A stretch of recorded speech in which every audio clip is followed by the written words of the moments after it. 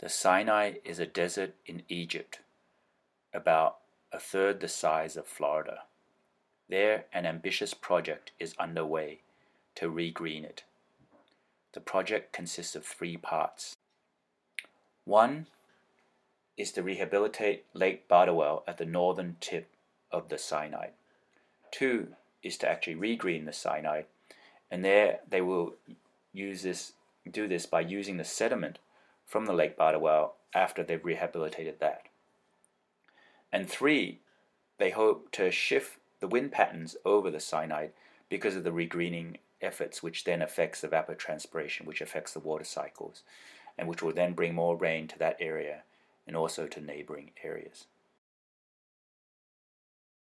I'm here today with Tish van der Hoeven, and he's working on a project to regreen the Sinai. So welcome, Tish. Yeah, thanks, man. Nice having me. Great to have you. Yeah. Do you want to say a little bit about how you got into this project to regreen the Sinai, or a little bit about your background? Yeah. Well, let me start with the background. Yeah, no, I did coastal morphology. So when you're from the Netherlands, and when you have parents that sail, you get in very quickly. You come into the dredging world. In other words, the Dutch is being dredged. Lots of the land is reclaimed already from the 11th century. So playing with sand is a little bit in our DNA. And it was actually my grandfather that advised me to pick that study, that direction. And I started to study it, and I loved it. And I did coastal morphology. So that's really the sand transport in estuaries and lagoons and etc. So I started to work again with now I think it's the biggest dredging contractor in the world is Belgium. It's close to like you got two Belgium, two Dutch, Sylvanor, Boskalis, Jan de Nul, and Dredging International. And I loved it to work in a mixed culture area. So that's why I started to work with the Belgians. And I love the Belgians in that sense. It's always funny because normally you would say that the Dutch are good at innovating and the Belgians are good at optimizing. At a certain moment, I got a call. It was 19 January 2016 from the formal project manager of the Suez Canal from our dredging company. And he said to me, please listen, I got on this farewell party of the Suez. I got this official from the Egyptian government coming up to me and starting to talk to me about the Arabic Spring and all the sad thing that was happening or happened in the Middle East. And that they were searching to do something positive back to the Bedouin people in the North Sinai, and that the fish was disappearing. And if a dredging company didn't know any solution how the fish could come back. And via I was known within the company to come up with alternative designs. Malik Boekeboes, I'm still humble that he called me that day. He called me up. He said, "Please listen. They said I have to call you," and he started to talk about this lagoon, and it was salt. And I said, "Oh, okay. So does it have inlets?" "Yeah, I know it has inlets." "It's all right, man. Let's open up the door." And he said, "Okay, dude, if you think you know what you want to do, I'll give you a bit of internal budget and go for it." Yeah, and from that day on, the Sinai never went out of my life. So we started to very quickly model it, and as being a morphologist, I'm used to calculate, engineer with natural systems. So natural system is pretty common for me. And tidal prism, so the water that goes in and out of the lagoon when a tidal wave passes the coast. Yeah, that's me. So we very quickly started to set up some numerical models and just got the feeling what we could do with this lagoon. And then I never forget, you got this right-winged Dutch political guy shouting that a refugee would cost the Dutch government 53,000 euros a year. And they are normally always saying, no, we should help the people in their own country, blah, blah, blah, blah. And with other words,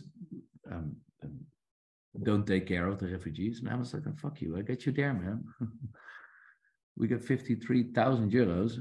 If I can achieve a fisher job over there, the man will not flee. So Europe, you got to pay for that. So then it started to buzz a little bit how to holistically start building up such a business plan. But it happened the same with the fish, right? So whether we went from algae to mullets to sea bass to sole, and I wasn't at all an ecologist, but I realized that the basic principles of ecology are, man, they look so much common to how to design a breakwater. It's all with semi-ferric formulas, with data, with interpretations, finding the relations, etc. So very quickly we were able to build a model or a process model based upon a numerical model, and it was crazy. I was like, what the hell? Why don't we do this all over the planet? And then, of course, we started, we had some support from University of Wageningen and some aquatic people. And in principle, they said, in principle, you're right. But if you want to follow the rules of ecology, you have to start setting up these complex models and blah, blah, blah. I said, yeah, no, leave the models. They're way too complex. And I'm not yet on that level. So started to create, together with Malik, a bit of a business plan around it. I want just to step back just to give the larger picture. So you started out with this project to regreen the Sinai. Now the larger picture comes. Now the larger picture comes. Okay, cool. Give me 1 second, because then we realized by doing it, it was not only opening the door, but it was dredging tidal gullies. And the moment we started to do that, I was touching the Sapka soils. And the Sapka soils, if you're from the Netherlands, you know that marine sediments are very fertile the moment you have flushed them, because that's why the Netherlands is such a big agricultural producer. So what we started to realize, wait a minute, if we dredge those soils, we're not going to throw them away because that costs a lot to dump them offshore. We got to start using to regreen them. And of course, by saying it, we started to look from the lagoon way more into the desert. And you see all of these dried up rivers from Google Earth. And then just as an engineer, I was like, wait a minute. Okay, so if we can use these sediments, we will be able to get the salt out of it. It are the organics that are required to grow the plants. It are the organics that naturally manage the water. So what we need to do, we need to use those sediments to start regreening. And then somebody came into me. It was a long side story. I won't tell too much about it. It was a client of me that who gave me a bit of time to work on it. And he said to me, I will come every Tuesday night at your place. So I was working with the sediments and thinking about regreening, creating microclimates, cooling the air, creating a little bit of a water cycle. And he came up to me and he showed me the Green Gold documentary of John Liu. And first of all, I didn't want to see it. Like, dude, I'm too busy. I got to do this. But a friend of mine put it on at night, and I watched it for 35 times in a row. And it's John Liu saying at a certain moment, or first Jeff Lawton, what we need to do remains relatively simple. It's just hard work. And it was John Liu that said, if we can restore large-scale damaged ecosystems, why don't we fucking do it? And I'm like, wait a minute. Because when I started to look at the Luz Plateau, man, those amounts of soils are peanuts for the dredging industry. We can do this large scale. So why the fuck are we not doing it? Why don't we change the purpose of our industry and start to do it? So when I saw that documentary later on, and I'm not a writer, I started to make drawings. Very practical. Yeah, I just want to step back just a little bit. So the lowest plain is actually a desert area in China that's about the size of Belgium, and so the Chinese regreened it, and John Liu it's already the size of France. Did a documentary, of the whole process. And then the Sinai is a bit smaller than Belgium, right? It's about maybe the third the size of Florida, I think. That's 35,000 square kilometers, which flows into the Mediterranean. Okay, yeah. And just to give a little bit of the geography, so the Sinai is on the northern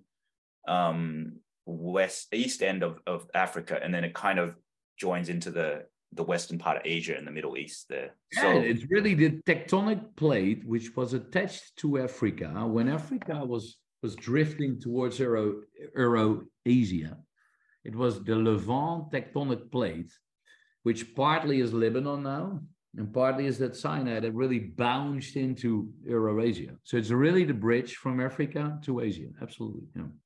And right now, it's mainly just desert, just sand, and with a kind of lake at the northern tip, right? And that's the thing you're beginning to dredge or looking at how you restore that lake, and then take that lake stuff, the sediment, and put it onto the sands of the Sinai to regreen it. Is that?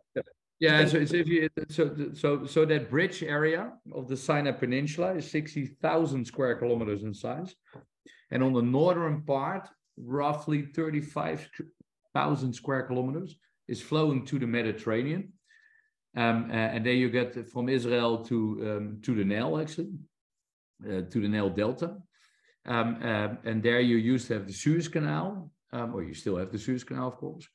And Bardawiel is really on the western, it's on the eastern side of the Suez Canal, so on the western side, west-north of the Sinai Peninsula. Yeah, and it's completely barren rock. So she most likely turned in between 7,000 to 4,000 years before Christ. That's when she really became a desert for the last time, because she was green and became a desert quite a lot of times in history. And now she's very barren. In the highlands of our watershed, there's maybe 20 to 30 millimeters of rain, which normally actually falls in a flash flood, like every couple of years. And the coastal areas do have more rain. It's like 100 to sometimes 200 millimeters, depends on where you are. And it's a very, very barren place, because actually all the real soils have been flushed away. And many of these soils ended up into the lagoon. So what you see there is that the lagoon used to be 20 to 40 meters deep, 600 square kilometers in size. And now is only 1.3 meters deep on average. And if you would drill a core into it, the first 5 to 10 meters, depending on where you are, will be the Sapka soils, so very mineral and nutrient rich, silty clay, sometimes 40% clay sediments. And underneath, there's another 10 to 30 meters of sandy sandy sand. And that's actually sand coming from the Mediterranean. And the Sapkas are really the eroded soils. I normally call them the indigenous soils. From the old vegetation cover of the Sinai Peninsula. So there you see the whole Sinai Peninsula, reaching from the Nile Delta all the way up to the Dead Sea. So the whole Levant tectonic plate reaches further up there, up north, and goes all the way down, right? And here you can see that very sharp white edge, which is really the wind erosion when the wind falls from the Mediterranean into the Red Sea. And here she's highlighted what we're doing. The main city there is El Arish, and this is Bardawiel. And if I would show you, so here you get a little bit of a view of Bardawiel itself, where you currently have two inlets. And again, it's as being an engineer, we like to hindcast our calculations. So this is the lagoon currently as she is, with the two manipulated, dredged inlets already from the 1920s. So it's one on the eastern side and one on the midwestern side. And there you get the full area. You can see that she's very, very shallow as we speak. The current inlets are actually dredged there in 2019, a bit inspired on the work. And here you get a kind of a plan view with a cross section. What I'm just trying to explain to you is that you got the top layers of the Sapka approximately 5 to 10 meters deep, and you got the beach sandy soils, which lots of shells coming from the Mediterranean. And just to get you a rough idea of numbers, the Sapka soils are approximately 2.5 billion cubic meters in volume, and are ranging in organic matters from 3 to up to 15%. So they're very high on organic matter. But there are many other nutrients. What we actually see is that the real nutrient missing is phosphor, but it's still a bit into. And so we're gonna so when you spread this sediment up onto the you don't spread it kind of the slope, which is the you main. don't spread it on the slope. You don't spread it on the slope. Wait, let me double check that. Now, what we did together with for the people who don't know him, Google John Todd. He's normally I call him one of my Jedis, but he's an amazing ecological pioneer. There you go. The man standing here on the right. And he started already in the hippie times. And he created the Eco Machine. And there you can see all of his work. And he actually started to create aquatic food webs to purify water, but also sediments, ranging from ecologically disordered water up to heavy chemical pollutions. And it's really bizarre what the man does. And he purifies water with photosynthesis. So he actually purifies the water and he builds biodiversity. It's really amazing what he did. And John Liu got me into contact with him. I think I met him in 2017 in October, and since then, he's one of my close friends. Yeah, I've seen some of his tanks, his sequence of tanks. So you kind of clean the wastewater by putting it through a whole sequence of biologically filled. But what he does goes further out. Like many of us are used. I used to be the same. Is that you design something because you want to get something out of the system you build. That's not what he does. He builds functional ecosystems. So he builds an environment a functional ecosystem can build herself. And you don't ask, you don't design nature. You let nature design herself, and she will give you whatever she wants to give. And it's really the man is mind-blowing if you speak to him. And he came up with this very easy concept. When I took him over in November 2017, we set up a convention with Li Rei, that's the guy who did the Lust Plateau in China, with Tim Flannery, John Liu, John Todd, Daniel Halsey, many of the different people that got attached to the project. And John Todd came up with this very easy system. And he said, man, you get salt and you get marine sediments. So what you need to do is you need to start building an aquatic food web which can feed the people, put a geodesic dome on top of it. And in the morning you tap it and it will rain. It's just what, of course, the normal function of water is in an ecosystem. But it will educate the people. The rain will fall, will infiltrate in the soils, and that can grow then trees, deep enough roots. And after a while, you can change it. I said, John, I'm loving it, but I'm an engineer. Let us start working together. Let me create a calculation method behind your intuition. But let me then edit and scale it up. And that's what we started to do. So those geodesic domes that we just saw, those are what you put on the Sinai, right? And then the water in them? Wait. This is where the idea started with John Todd. Okay. And John Todd was actually, you have to move them every 2.5 years. And I said, I'm loving it, but this is not what I can use as a scale up towards my dredging industry. So what I'm started to do together with John Todd, build first in the window, then on a farm. So we started to scale up as eco-oases, started to calculate how much water can we produce, how can we ecologically order the water with an aquatic ecosystem so it fertilizes and let the plants grow much quicker. What actually kind of halophytes do we need to select and use to grow on the subgas soils? And how can we trigger the diatoms, which are the crucial algae there in the beginning for the fish, to grow them. And that's what we started to do. And this ended up now here on the laboratory, which I have, is just 500 meters away from where I am right now. And where we build a geodesic dome, inspired by John Todd, but with John Todd together, also upgraded with a soil basin underneath. And this is actually a laboratory, or I call it a physical model test, because I'm an engineer and I don't need to understand everything. I need to be able to predict everything. And what we do here is with all different habitats and with different aquatic feed trains, we can build ecological function in the combination of an atmosphere, a land, and an aquatic ecosystem. So it's kind of an incubator, what you need to do outside. And this we scaled up to a principal farm of 17 hectares. So we build it on a farm, one single farmer level, how you can use marine sediments step by step with the geodesic dome, produce fresh water, have different trains of salinity in it, and upgrade your marine sediments by planned ecological succession towards fresh sediments and plants, which you can then replant outside. So what we created, this is on a farmer level, but we got a 17 hectare one, which is a little bit more industrialized, where you can produce many, many different types of plant species attached to livable soils.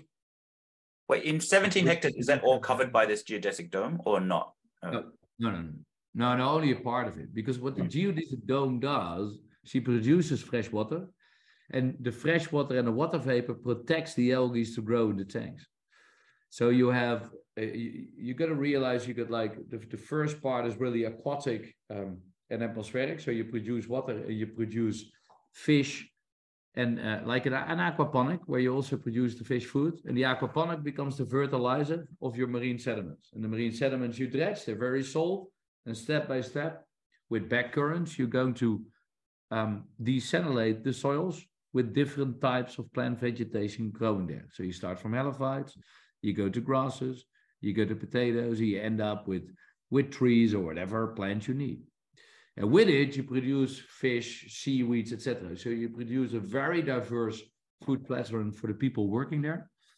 And step by step, you upgrading the marine sediments towards the indigenous soils they used to be, towards the fresh biospheres you can start replanting. And this is how we're going to do it, most likely on a larger scale. And what we then do, I don't know if I have it here. Let me double check. Yeah, here. This is actually the one I'm currently building in the Sinai together with Hoeven. This is the whole process. So how you can start dredging the soils from the lagoon, transport them hydraulically, stockpiling them in big segregation ponds where you can already start determining the different minerals and nutrient loadings you would like to have. So that's where you do the soil engineering. And you go from halophytes to grass crop trees, how to upgrade these soils by producing the food, and how you can do it. So I'm just trying to understand where the soil goes. Does the soil go into these glass tanks, or does it spread onto the ground? And then the ground is covered by a geodesic dome? No. You have here what you see, you have your geodesic domes with your aquatic tanks in there, right? And you have large slip fields. I don't have the farm level in here, but you have large slip field segregation ponds where you build, like, most likely what we now think is 30 to 50 centimeters of segregated settled soils, marine sediments. And that's where you start to grow halophytes, increase the permeability, have the soil biocompacted, and step by step have the different plants on it. And I'm just sorry, where does the soil go? Is it go in the tanks, or does it go in the ground of the geodesic? Segregation ponds. So you have to see really levees here. So this is also another design, but this is, so take the tanks out of it. So but it's also with the dome. So you get, I don't have it here. They're just okay. So it's spread out on the floor of the dome. Yeah. Okay, got it. Yeah, but not in the dome. Huh? Oh, it's outside the dome. Yes, in the larger farms. So mainly the community farms. That's where it's outside, and you have shade nets on top of it because the domes are way too expensive. Okay. And it just costs too much material.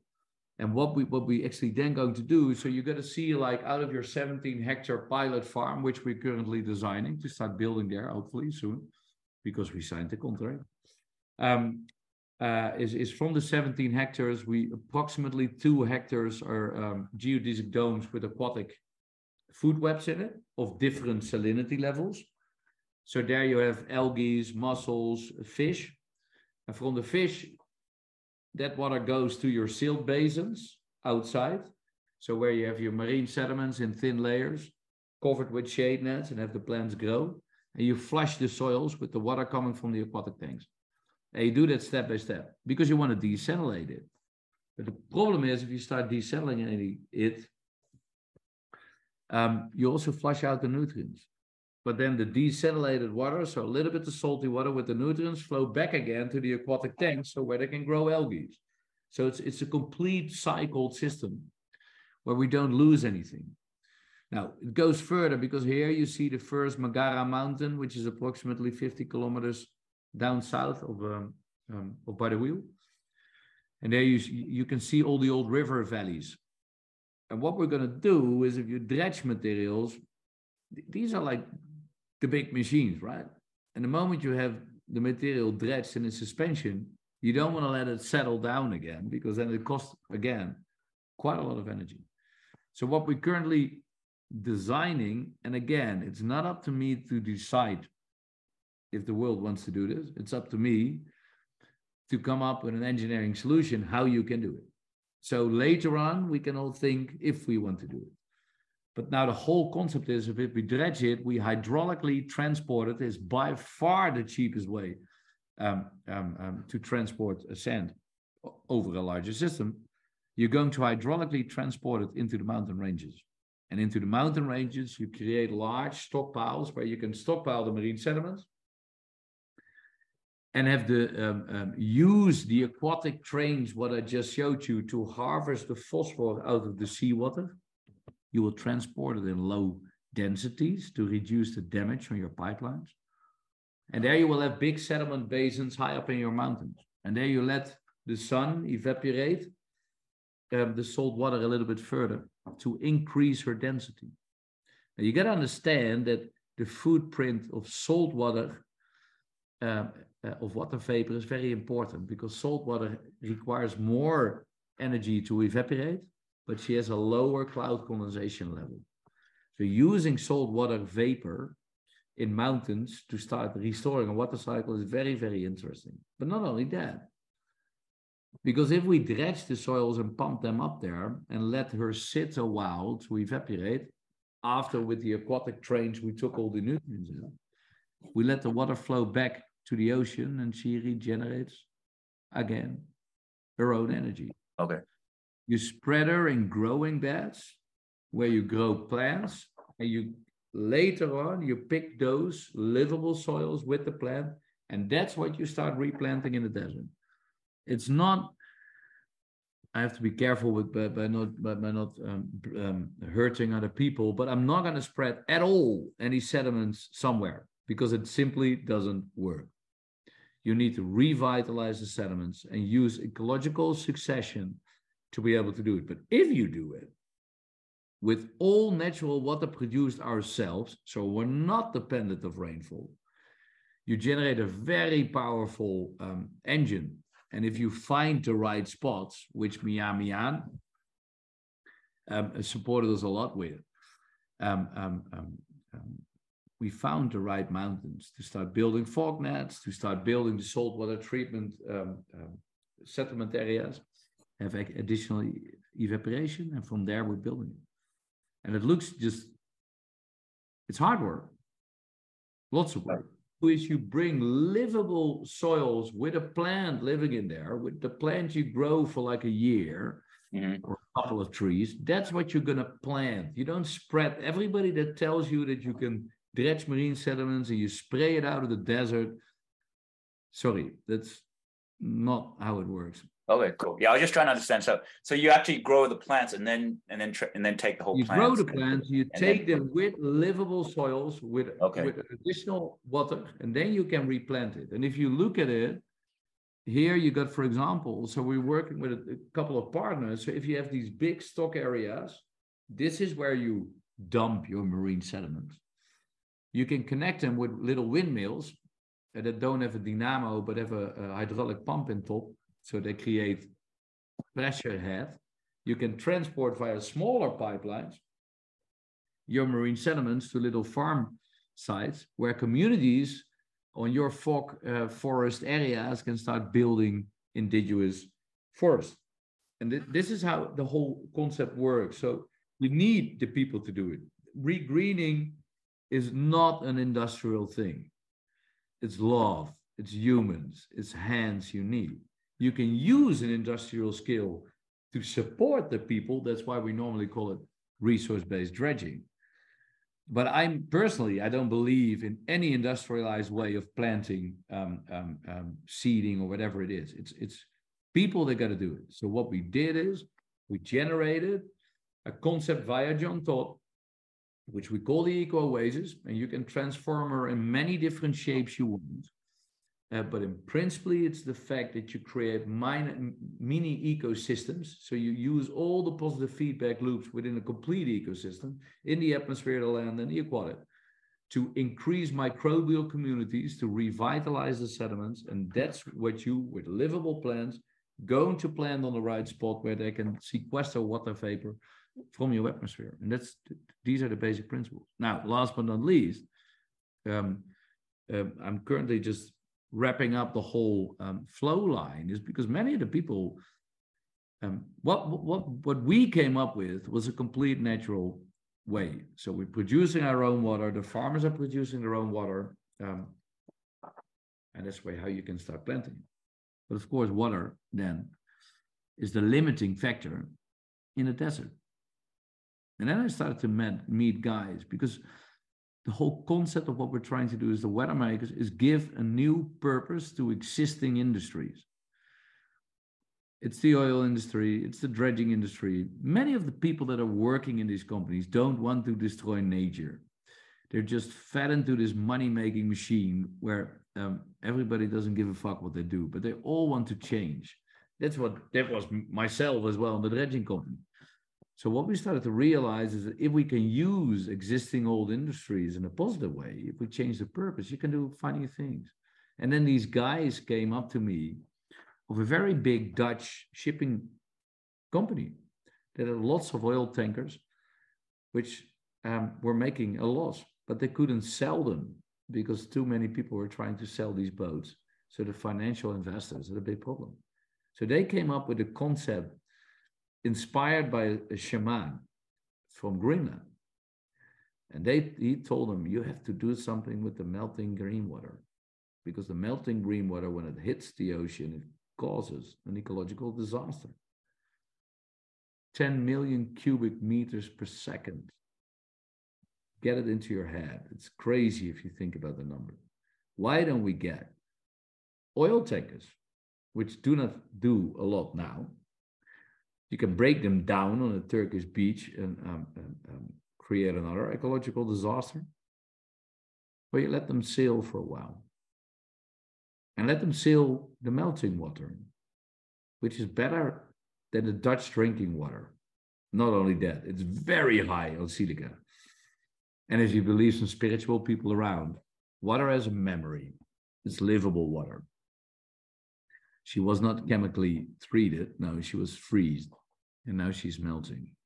So what we're currently working on is getting some 15 to 20 crude oil tankers as a concept again. It's not up to me to decide if we want to do it, but we're creating the way. What we can do is have 15 to 20 crude oil tankers of 250 million liters of water sailing there up and down, using an ISPN, so just a floating buoy, where we can use the dredging pipelines, where we can just fill the old natural aquifers, which sometimes still get fed by rainwater, and fill them up with this water. The cool thing about water, it's you cannot really do a lot of corruption with it in that sense, and we can just create strategic drinkwater supplies with very high levels of silica, so you can purify her a couple of times, so you can grow lots of diatoms in it. And we just found this amazing accelerator. And it's not at all that costly, and you don't need to build those stupid desalination plants. So there's not really a reason, technically, that we cannot do it. Shitloads of work, hard work. Way better than a war, if you ask me. So it's just a matter of our species, of our principally funny world. What do we want?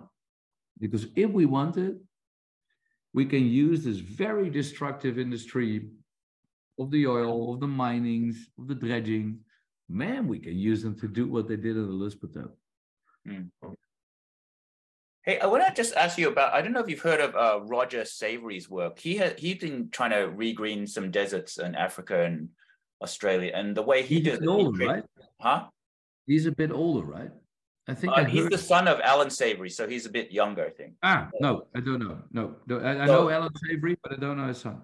so he's trying to create what's called a biological carpet. So they get lots of cow dung, and in the cow dung they eat, a lot of food, and then they have the cows in a certain area in the desert-like area, and then the dung and the urine create this wet, moist environment, and underneath there's some fungi spores in the dung, and so it starts kind of growing and creating.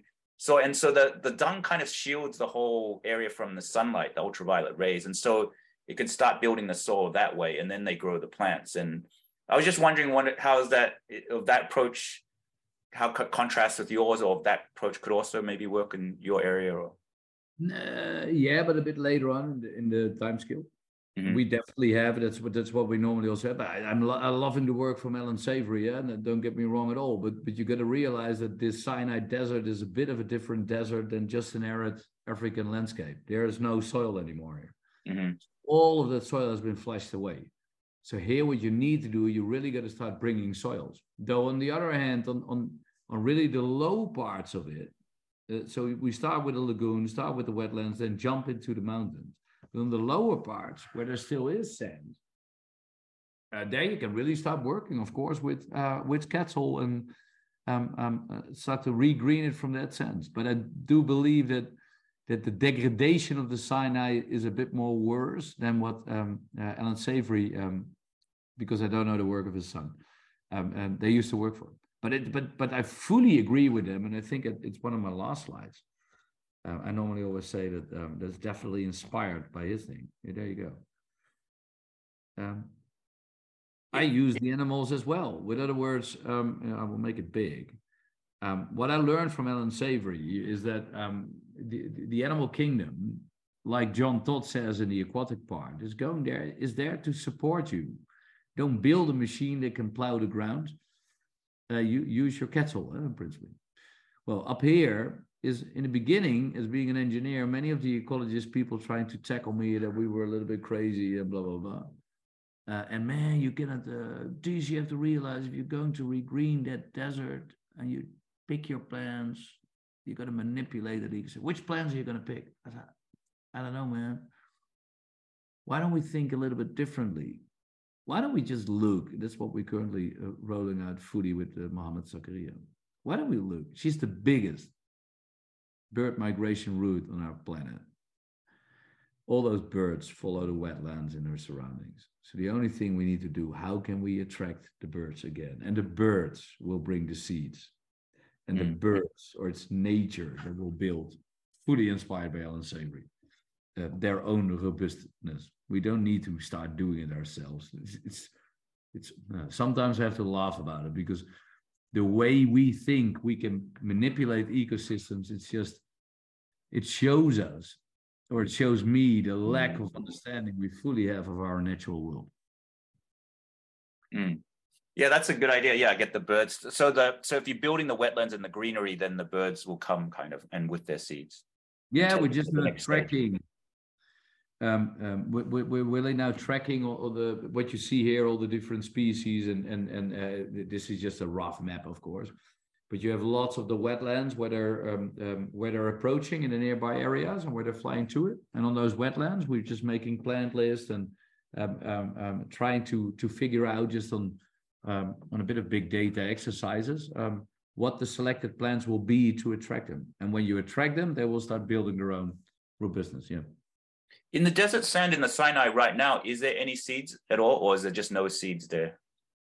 Yeah, principally, I've never been there yet. That will now change soon, I guess. But no, in the lowlands, you still have, of course, because there's still some vegetation. But the majority, there's no sand. On the lowlands, there's sand, but really going up there, it's barren rock. All flushed away. So no, there will not be that many seeds at all. Mm-hmm. And then, if you're going to cover with soil, the Sinai, I mean, that's a large area, right? So the lake probably doesn't provide enough soil for the whole area. So yeah, we're not going to cover the desert with a layer of sediments. There's 2.5 billion cubic meters. Mm-hmm.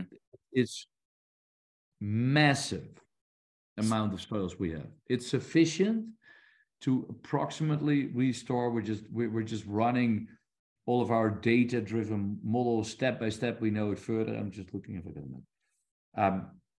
There's only you don't need to regreen everything. She will start propagating by herself. But it looks like now that we're approximately thinking on 1/3 of that 35,000 square kilometers to regreen. Mm-hmm. On the kind of, I'm inspired by tiny forest. I don't know what's the international name of it, but it's actually from Miyake forest. Yeah, and what we are looking into is really having a dense plantation of those different plants. But mainly now we're just running the methodologies. And I always got inspired by this podcast of 13 minutes to the moon. Don't get me wrong. When your president at a certain moment said, let's land on the moon, they didn't know upfront exactly how they would do every step. We know approximately the way ahead and how we need to do it, but we're going to discover it, of course. So the majority of what we're now doing is developing methodologies on how you can figure out the best way how to do it. This is where Li Rei, the guy from China, from the Lus Plateau, who did the first really parts of the restoration of the Lus Plateau, how he set up methodologies to learn the best way how to do it. So if you ask me, that's normally also the 3 different tracks. I'm pretty sure, I'm fully sure how to do the restoration of the lagoon. I'm fully sure how to revitalize marine sediments and build livable, fresh biosphere of it. We still have to figure out in detail how to fully roll that out on the larger scale. Right.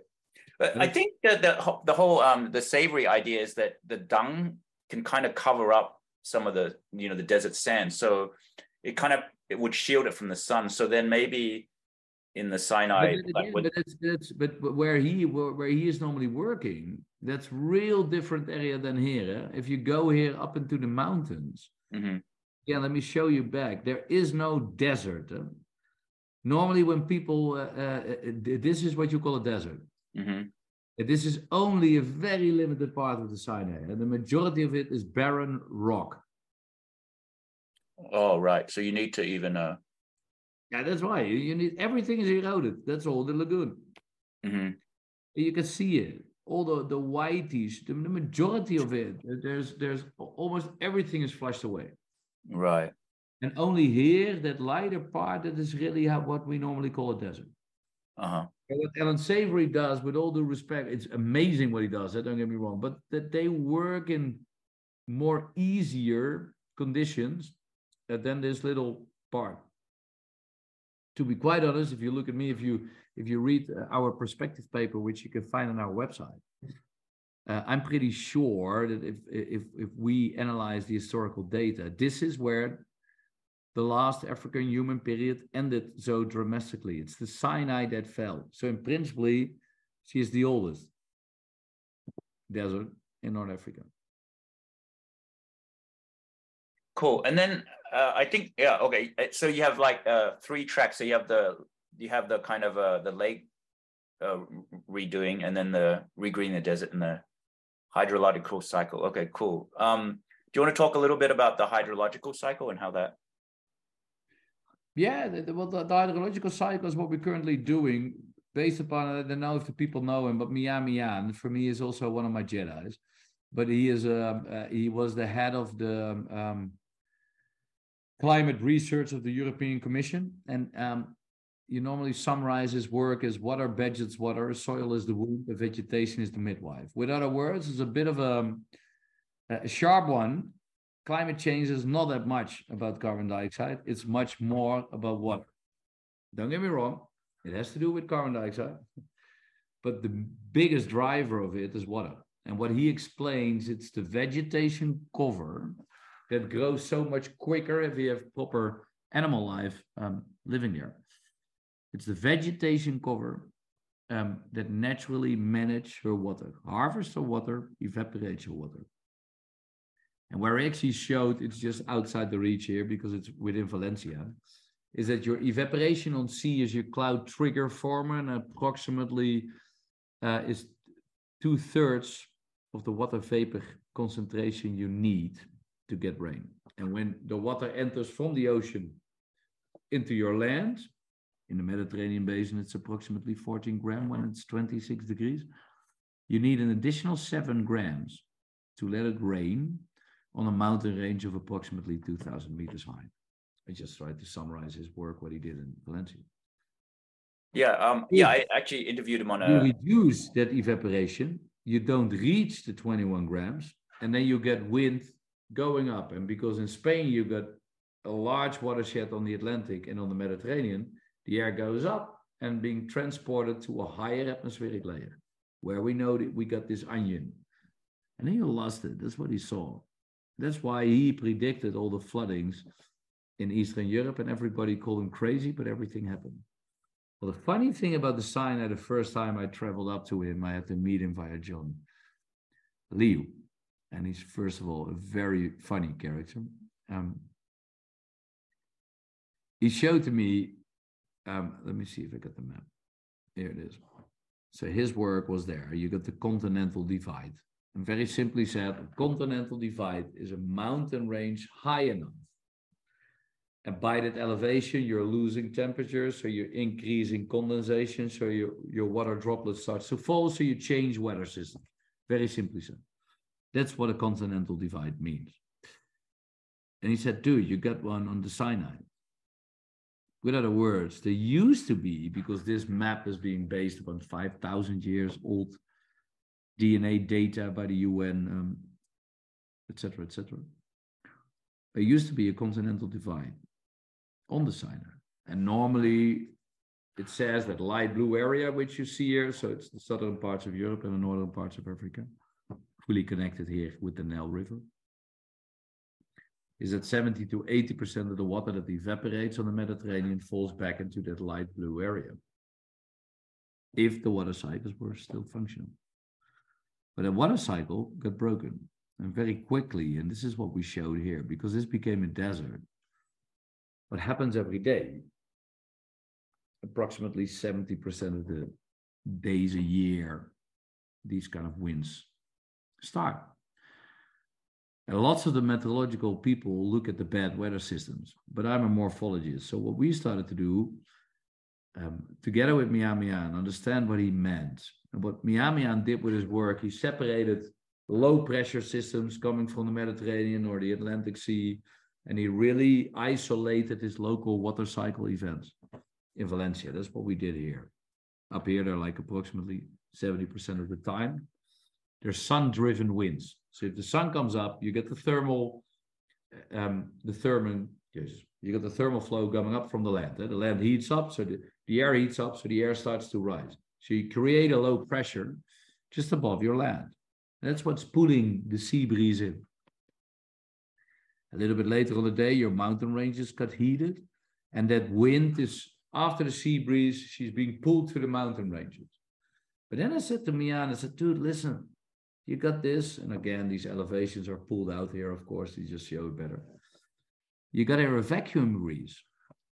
It's exactly the white thing what I showed you on the satellite image. Because if the mountains stop, the air falls down and they accelerate into that Red Sea. And you get a very negative vacuum cleaner effect of that Sinai.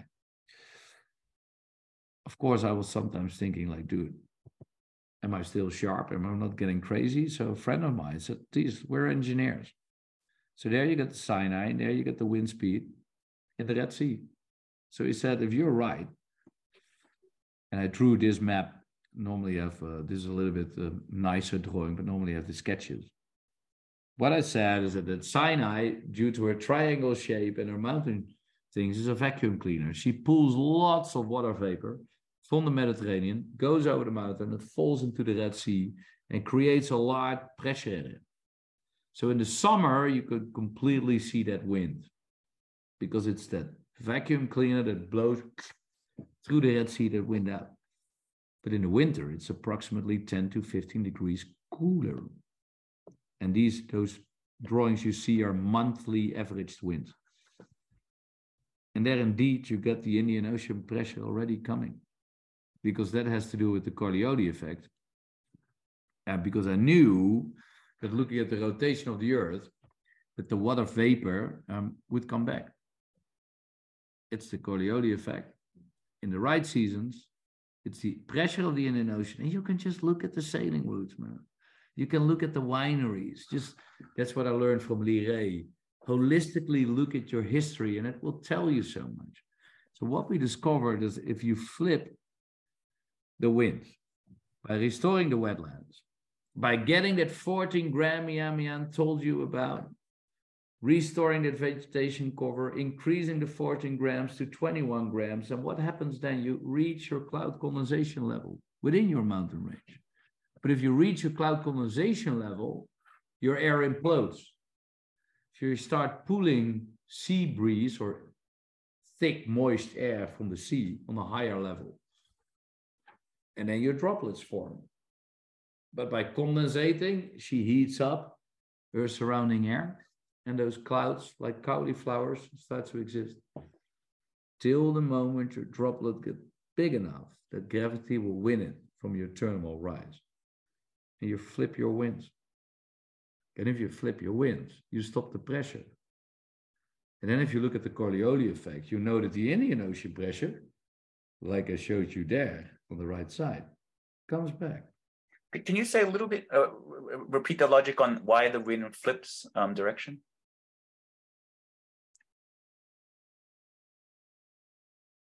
So if there's no condensation level happening, because there's no adding of moisture, and there's no adding of moisture because there's no vegetation cover, what happens is you create a low pressure on your land, and your wind is just accelerating. Because you got a low pressure, she goes up, and then she falls down. So she's really like a negative breeze. And this is air very close to your land surface. Now, if you recover this ecosystem, you don't need to recover it all, parts of it. What happens is because there's vegetation cover, there's water. So if the sun goes up, first your water starts to evaporate. So your temperatures remain much cooler, approximately 10 to 15 degrees cooler. So there's less thermal flow. So if there's less low pressure, there's less wind coming. So the wind is slower and you're adding water vapor because you're evaporating moisture to reduce your temperature. So your water vapor concentration quickly rises up to the 21 grams. Well, if she hits 21 grams, all rule of thumbs, on 2000 meter, you hit, just look at your atmospheric graphs, your condensation level. Now, what happens if you hit 100% relative humidity? Because your air is rising, she's cooling down.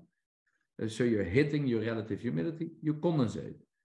But if water vapor condensates to liquid, your air implodes.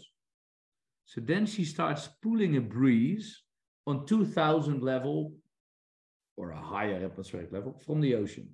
So there's no very strong wind close to your land, but it's a much smaller, gentle wind. And then she condensates. But if water condensates, she heats up the air around her. So the droplet starts rising. And then she cycles again till she comes bigger and bigger. And when she's big enough, gravity, the acceleration of gravity will win it from your thermal rise. She falls down. But what happens if a droplet falls down? You create a drag force. You flip the fucking wind.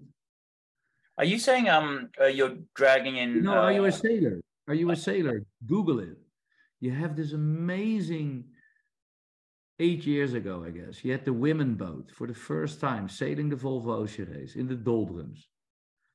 And they completely smashed all the 7 boats of the men. Why?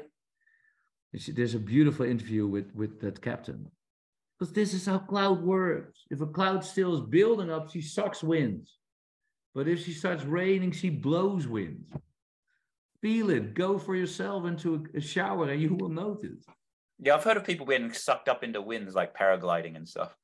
So are you saying that when the cloud condenses? I'm not saying that. It's not me saying. This is just natural physics. Right. I'm asking, is the wind being sucked from the Red Sea? So you're drawing in wind. No. From the Red Sea? No. No. Here you get the cycle. Now what happens is you've got, in an ecosystem, you have different scales of it. And I don't know if you know the Coriolis effect, but due to the rotation of the Earth, your mass will flow to a certain way. That's why in the northern atmosphere, your sink drains in a different direction than in the southern one. So what we knew is if this wind is gone, if that wind, which is being pulled, the vacuum cleaner from the Mediterranean into the Red Sea, if that pressure is gone, the data is telling you, there you get the pressure of the Indian Ocean coming. So in the right season, she will just push further if this wind is gone. This wind is coming from your vacuum cleaner of your things. So if you're restoring your water cycle, your pressure away is gone in the Red Sea and all of that moisture will come. That's why we have lots of pollens in Constantinople, Athens, and other things. Where we know they're all biodiversity from the Indian Ocean, but we don't know where to go. I can tell you further. One of my favorite islands is Corsica. But there are many of these islands in the Mediterranean. Go to the southeast side of all of these islands, and they all have the Levant terrassen. So the first time I was there, like, what the fuck, Levant terrassen? Why Levant? Oh, because it's known that in the winter, the winds from the Levant, the tectonic plate Levant, which the Sinai is part of, would bring the rain. We know it. It's written all over our history. That's what it does. You completely flip a regional weather system. I was reading Tim Flannery, the book, The Weather Makers, on page 66. That it was in Mesopotamia, that it was Babylon that felt. And everybody was surprised with it. And why did it fail? Because all of a sudden, there was the sun flood. And I'm an engineer. I'm not at all a scientist.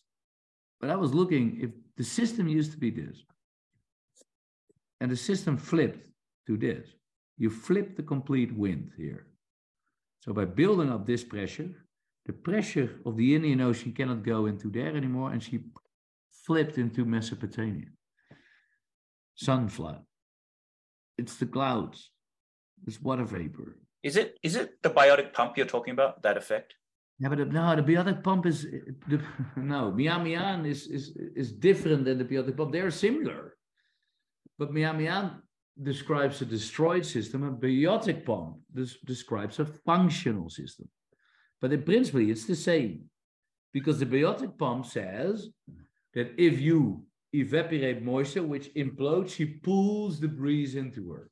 That's why we call it a rainforest. There are different phases of that system. Okay, so Miamian is saying that this is the energetic way how air flows.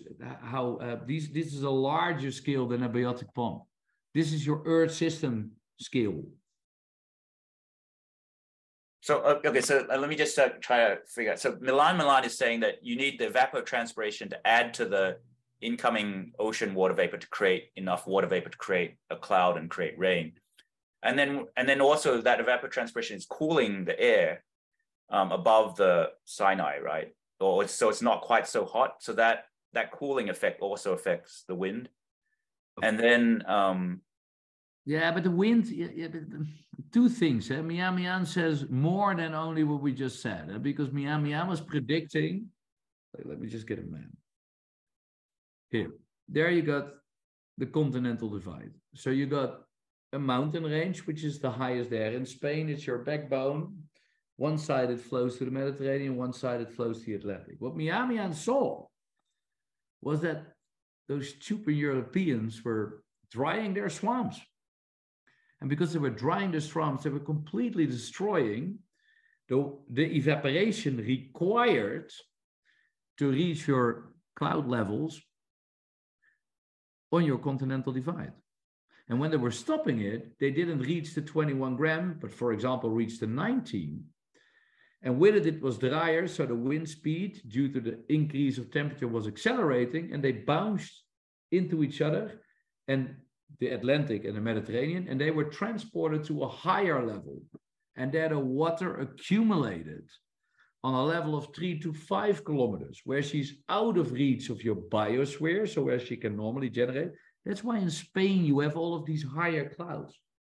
And what he figured out was that the water was accumulating for 5 days, and then was picked up by a low pressure system coming from England, just up north, the Pyrenees. The low pressure systems can break through the atmospheric layering, pick up the moist, and they would drop it in Eastern Europe to completely create floods. That was what Mian was saying. The 5B-shaped water transportation, what caused desertification in Spain and caused floodings in Eastern Africa. And when I came up to his place, I said, and the weird thing is we have very similar sketches. I was actually saying, listen, up in the Sinai, I don't have two very big watersheds, your Atlantic and your Mediterranean, that build up kinetic energy, that bounce to each other and transport it to a higher level. But I have a relatively large one, the northern one, and a very short south one. So that south one can never build up enough pressure to push it to a higher level, but she gets overrun by the northern parts. So we have a much more water vapor distribution problem, and not to a vertical level, but to a horizontal, different encatchment basins. And that's what's happening at our place. So we're restoring an encatchment basin. So the water is not in the right seasons losing anymore to the Red Sea. No, she's flowing back into the Nile Valley.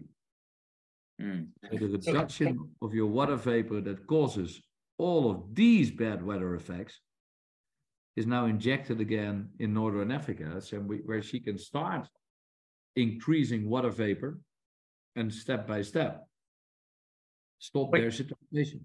Wait, are you saying you're going to lessen the amount of hurricanes by what you're doing in the Sinai? As an engineer, I'm 100% saying that. Wow. Okay, cool. So there's a lot of ripple effects. So basically, by regreening the Sinai, you're also going to bring back rain, and you're going to change the wind patterns, and potentially also lessen the amount of hurricanes in other parts of the world. Again, let me say this, because I always have to be careful if you say it like this. I cannot. The ripple effects, the potential ripple effects, are massive. Because that's what, as I was discussing with Lee Ray, you can also explain why Northern Africa or Northern China is there getting desertified. But we don't know.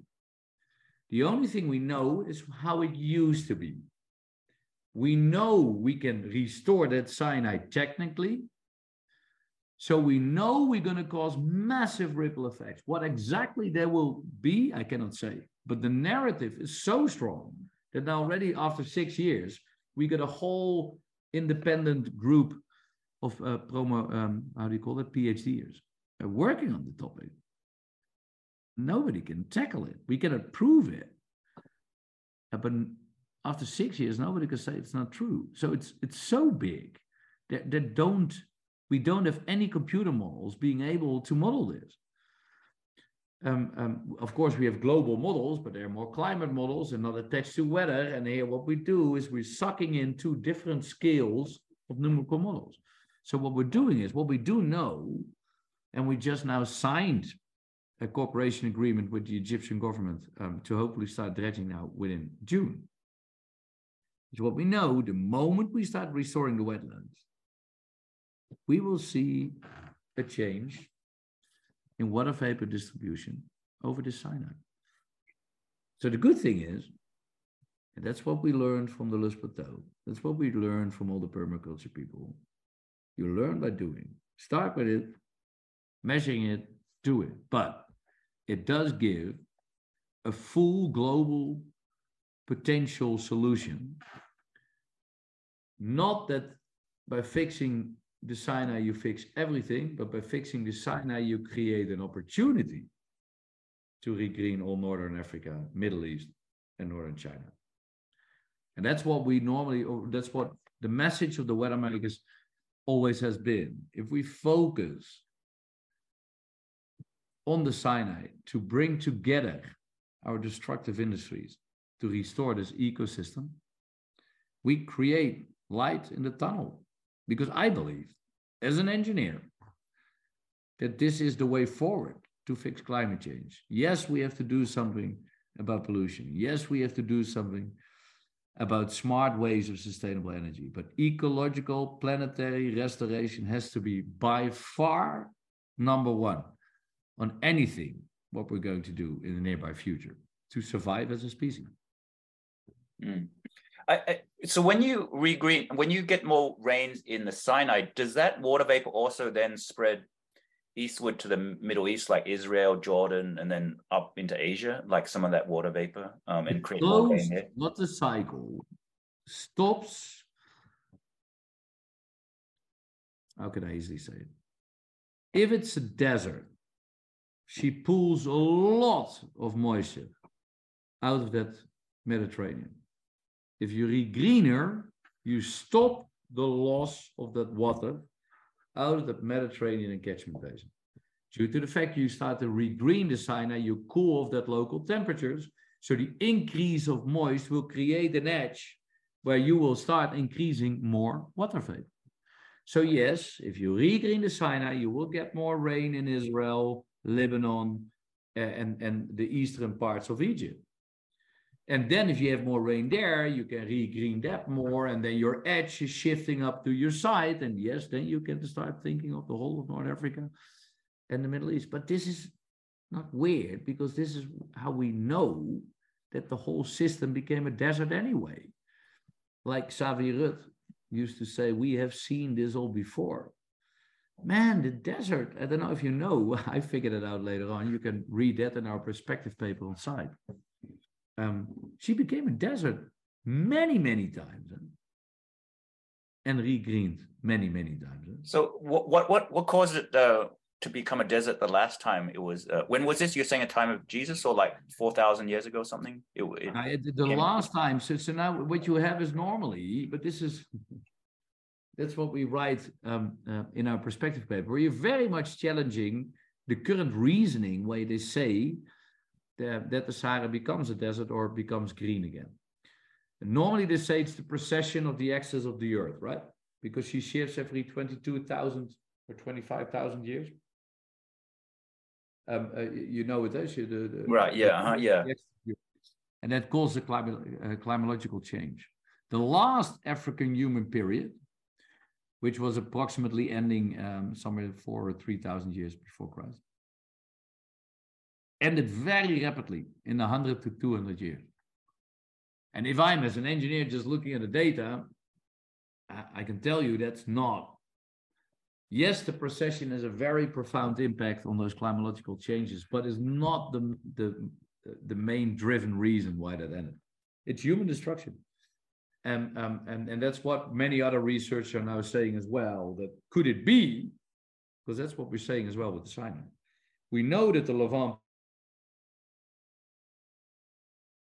started to chop down the forest for hunting grounds, and using the forest as a fuel to start deforestating it.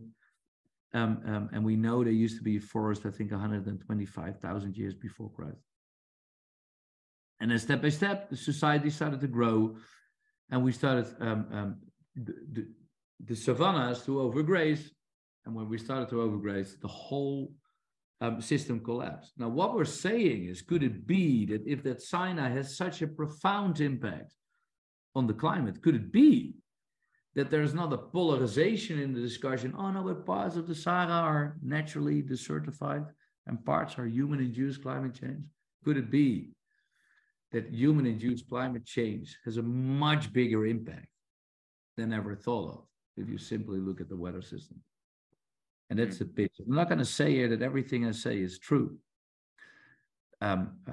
because it's so big, it's almost too big to grasp. But what we're saying is, could there be a complete different narrative behind climate change in the history of our planet?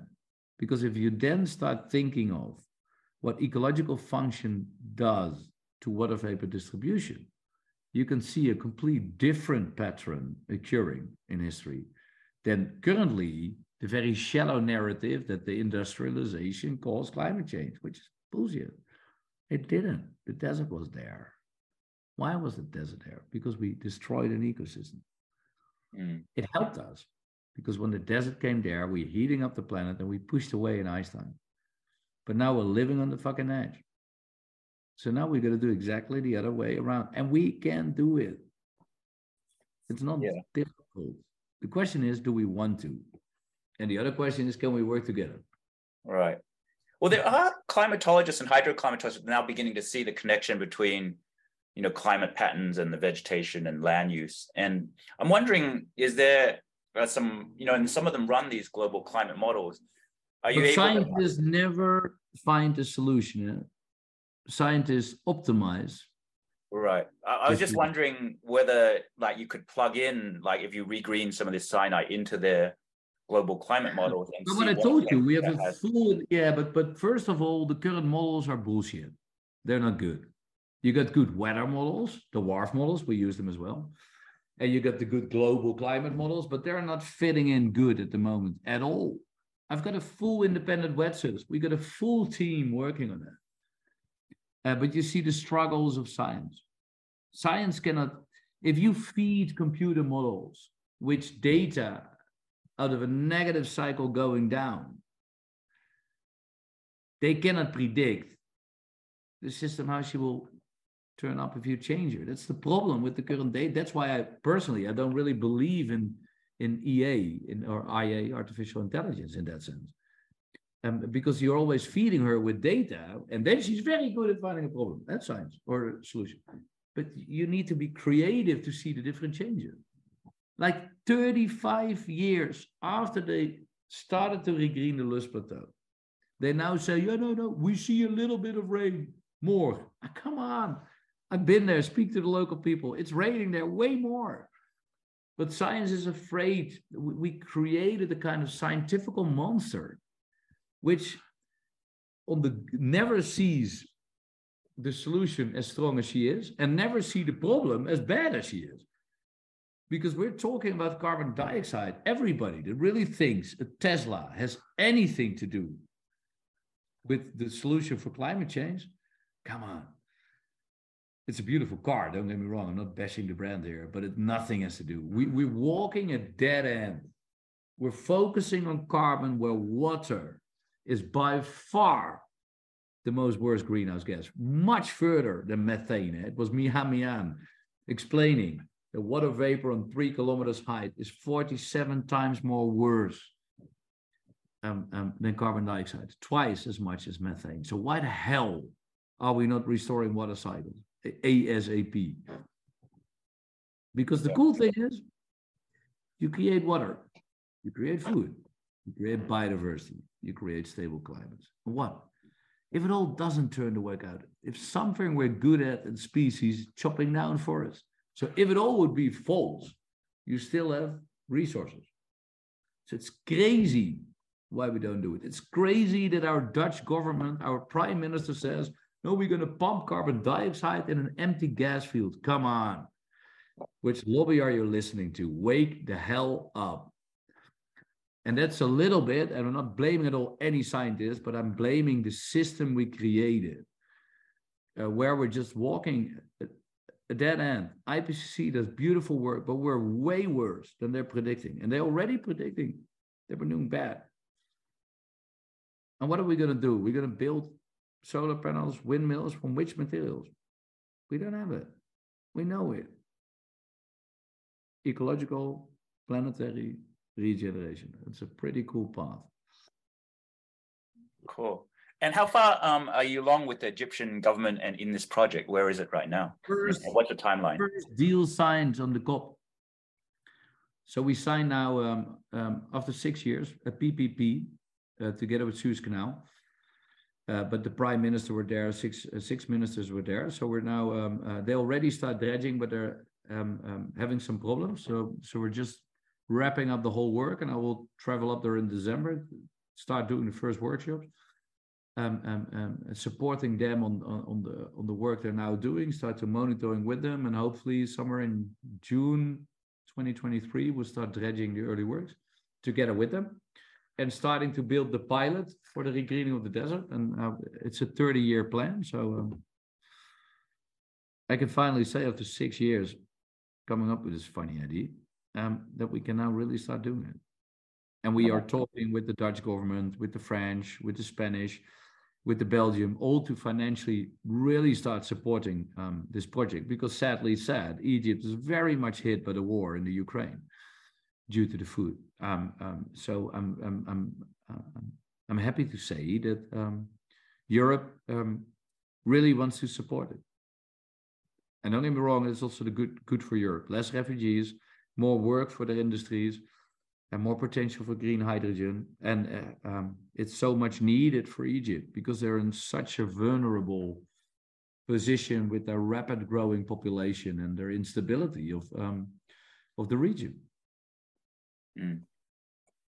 Cool. Well, this is a truly amazing project, very ambitious, and it kind of it pulls together so many different things, right? From soil science to lake wetland science to meteorology, hydroclimatology. Again, many of those people came to us, so I have to be humble to all the people that supported it.